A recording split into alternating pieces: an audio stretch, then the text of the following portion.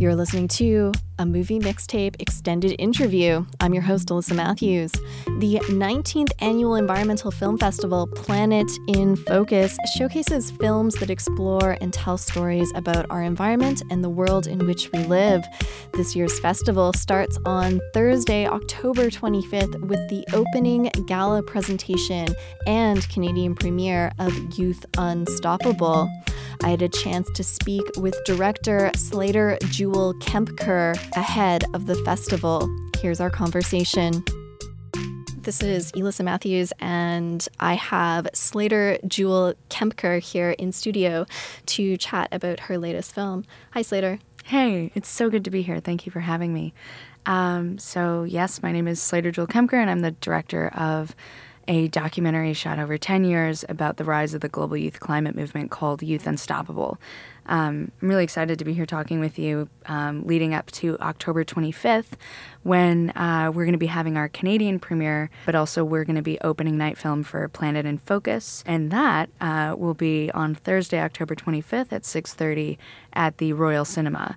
So if you're wondering what to do with yourself on that day, you should totally come by. Great. Thanks for joining me. I thought maybe just to start, if you wanted to kind of give, a bit of an overview of what your film is for our listeners. Certainly. So I, 10 years ago, started making this documentary, I think without really having an idea of what I was doing, but I have always loved film and I've always loved storytelling because I feel like that's how we as human beings, it's how we learn about the world around us. It's how we connect to each other. And I was 15 and I was representing Canada as a youth delegate at that year's then G8 summit. And it ended up just being really a photo op of youth delegates with ministers and, look at us with the shining, happy youth of tomorrow, as opposed to taking advantage of young people who had come together from around the world, who were intelligent and passionate and creative and actually having good ideas about, policy and potential ways to move forward. And it was just not even acknowledged, not even really taken seriously. And so I became a bit of an angry filmmaker, and I didn't know what to do. I wasn't, at that point, ready to chain myself to a nuclear reactor, but I felt like I could go out and I could try to be a voice for young people who are trying to have a say in their own lives when it comes to the climate crisis. And now I am here with a film. And I think you sort of touched on that. I mean, it's been a decade of involvement within this sort of, I think what you've sort of called the youth movement within climate change. Can you describe how that movement has changed and grown, fluctuated over, a decade plus that you've sort of been around it? Totally. So when I first started getting involved, there were things like social media and people were connected that way, but it was a lot harder. It was more of like the beginning kind of stages of that connectivity. And so I think at the beginning there was a lot of disconnection while there were still groups that were in contact with each other around the world and working on policy and being connected in that way.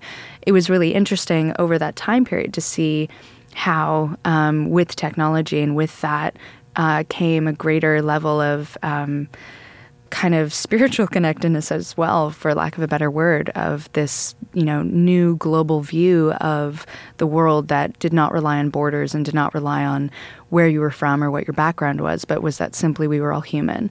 And I saw and felt that really come into its own, particularly between about 2012 and 2015 when the Paris Climate Deal was being hoped for and worked on and then eventually came about.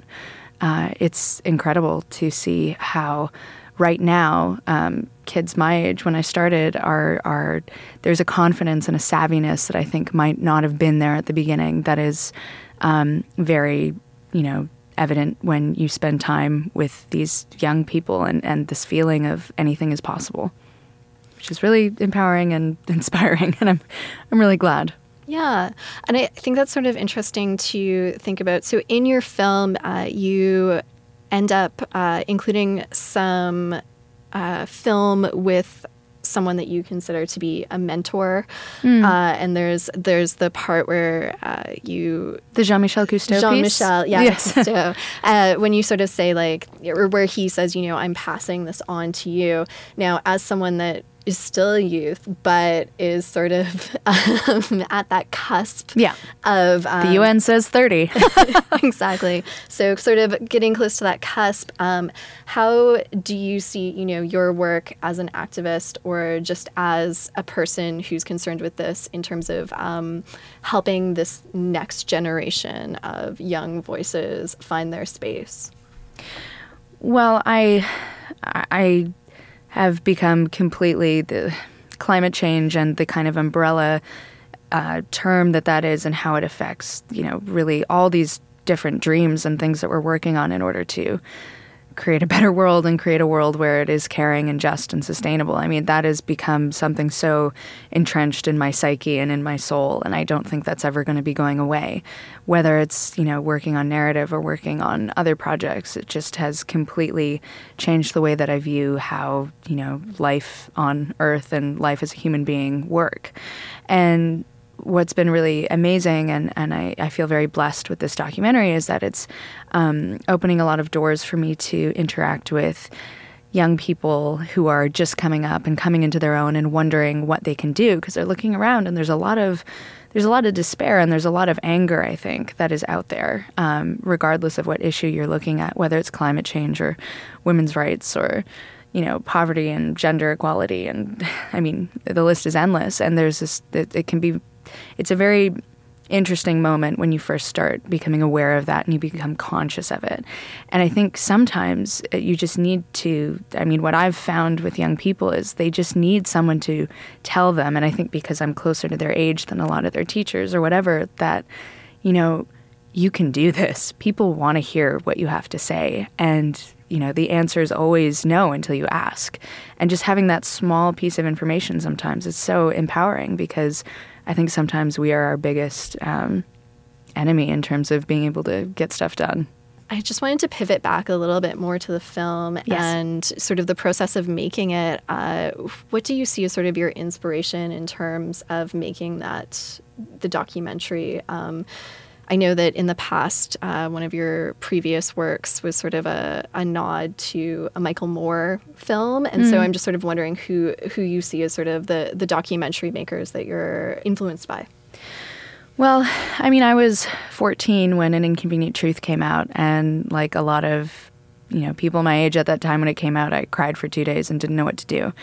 And as I started becoming more of a filmmaker and finding the filmmakers that I looked up to, whether it's a Michael Moore or Davis Guggenheim or a Lucy Walker, I really felt that it was important to try to, whatever the story was going to be, whatever this film was going to be, it was really important to me to take something as dehumanizing and something as overwhelming and abstract as climate change and make it something more of the heart and something that was empathetic and human, because I feel like you look at a lot of climate documentaries and really it's a bunch of old white guys saying how screwed we are, and that doesn't help. We've seen like that message of fear come out again and again and again over the past 10 years, and I feel like it's just brought about more fear. And people don't want to look outside of the bubble of their own life. And by, studying these filmmakers that have inspired me, by getting to meet them and be mentored by them, I think that's been one of the biggest things, is how do you take something that you care so much about and put it in a kind of attractive wrapper that people can feel like, they've been told a story that they connect to, but the seed's been planted for them to want to move forward. It's not just a fear of you have to do this. It's do you want to do this? And the difference between those is so powerful, of wanting to do something. And in terms of, you've done a few, you're on sort of a festival circuit right now. Yeah. Have you found that people are, how have people been receiving the film? Have they been receptive to it? Oh, completely. It's fascinating because when I go to a film festival screening and I'm sitting in the audience, there's people there from like 7 years old to 87 years old. It's all ages, and the response across the board is the same. There's this feeling of I think there's a relief that people are thinking about the future and thinking about how we can actually make it better in this way. I have young people coming up to me saying that they didn't know that they could do that. I have, grandmothers coming up to me saying that they had completely given up hope for their grandchildren having a good life, and they feel inspired that there's this movement of young people out there that is showing up to these UN climate change conferences, that are showing up and going through these dark nights of the soul and coming back because it's the right thing to do. There's this moral responsibility where it feels like this is the right thing to do. And as a filmmaker, it's amazing. I mean, being in an audience, and I don't intend to just go into groups of people and make them cry, but it's fantastic. And there's always this feeling of a shared humanity and of this love that is very rare in a Q&A session when you walk into a room like that. And so that's been great. I mean, being able to share the film, I think, has been so important, and I think has touched people, because there is this desire that for a point of view and for people talking about the future and the present in a way that is hopeful, and not in a naive, idealistic, everything's going to be fine way, but that, we can do this. This could be the biggest opportunity we've ever had as human beings to, in order to survive, we have to change everything. And how cool is that? How exciting is that? We have to lift each other up in order to survive and to win. Great. I think that kind of covers everything I was hoping to chat about today. Did you have anything else you wanted to add, or? Just that we are in a very interesting and delicate time, I think. We are being given an opportunity to rethink our relationships to each other, to our relationships to the planet. And I would just hope that your listeners remember that it's not over until it's over. And so get out there and vote, and make sure that the people who represent you actually are looking outside of the bubble of their own existence and of being elected, and care about the things that you care about. You have a lot of power as one person.